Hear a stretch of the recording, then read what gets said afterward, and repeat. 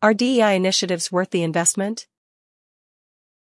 About 10 years ago, my then employer set up the Women's Leadership Network, an internal employee resource group established to improve the experiences of women in the workplace and address gender biases they might face within our predominantly male industry. I didn't understand the need for such a group. Why do we, women, need to alienate ourselves from the men? Isn't that causing more problems? I asked. I didn't attend these sessions for a few weeks, which prompted a colleague in HR to contact me. She expressed surprise at my non-attendance, given all the work I had done as a STEM ambassador, talking to children in schools about engineering and why there is a need for more diversity within such careers. She prompted me to at least attend one session before passing judgment, and so I did, albeit skeptically. In it, we watched a TED Talk by Facebook's Sheryl Sandberg. It was here that I started to understand the systemic issues that beset women from progressing in male-dominated industries, as she put into perspective the situation using somber statistics and personal stories. As I began working in more managerial roles, I soon began to relate more with what was articulated in those sessions and became more attuned to the structural issues that stymied meaningful progression. I reflected on my initial reaction to the concept of the Women's Leadership Network and could understand, firsthand, the phenomenon of diversity fatigue, a phrase coined in the 1990s that described the exhaustion that arises around diversity and inclusion debates with little to no effect. Writing in Forbes, Janice Gassam-Asare, author of Dirty Diversity, comments, when employees have doubts regarding the validity of a diversity and inclusion program, this only makes change more difficult. What is going wrong? Companies are increasingly investing a lot of time and money into their diversity initiatives. Research by Catalyst found that 82% of its member companies have a specific budget for diversity programs and activities ranging from $10,000 to $216 million. A study by the Society of Human Resource Management, SHRM, reported diversity budgets at Fortune 1000 companies average around $1.5 million per year. Money invested in such initiatives have increased vastly since the days when DEI was simply part of an organization's HR department and the average annual budget allotted to such initiatives was only $239,000. Yet the needle has barely moved in terms of progression. The statistics have not improved with additional investment backed by good intentions. In 2017, Vestas announced that it aimed to reach equal gender distribution no later than 2021. How did it fare? Today, its board is comprised of 1/3 of women.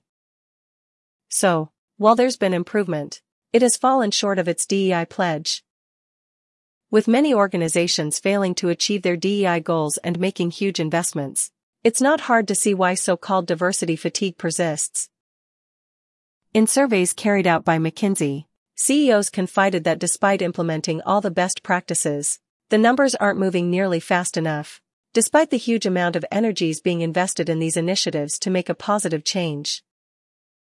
Why aren't DEI initiatives having the impact expected? When I spoke to Lee Jordan, CDO at Chevron, previously, he said that mandatory initiatives are ineffective.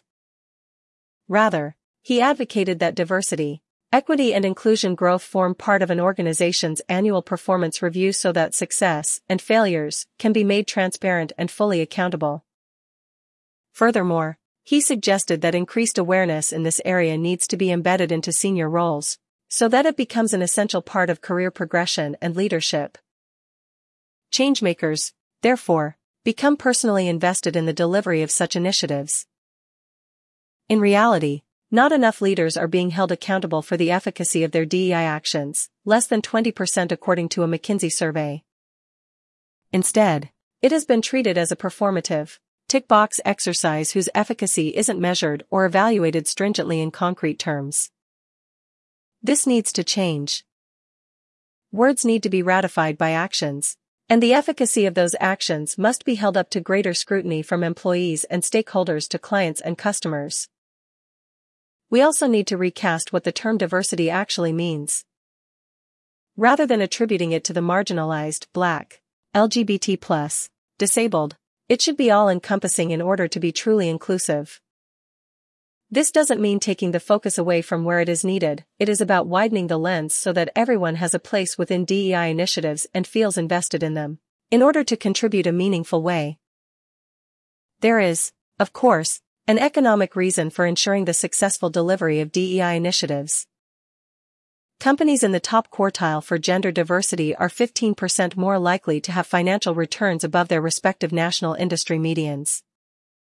Furthermore, an organization's DEI initiatives may influence talent acquisition, employee engagement and retention.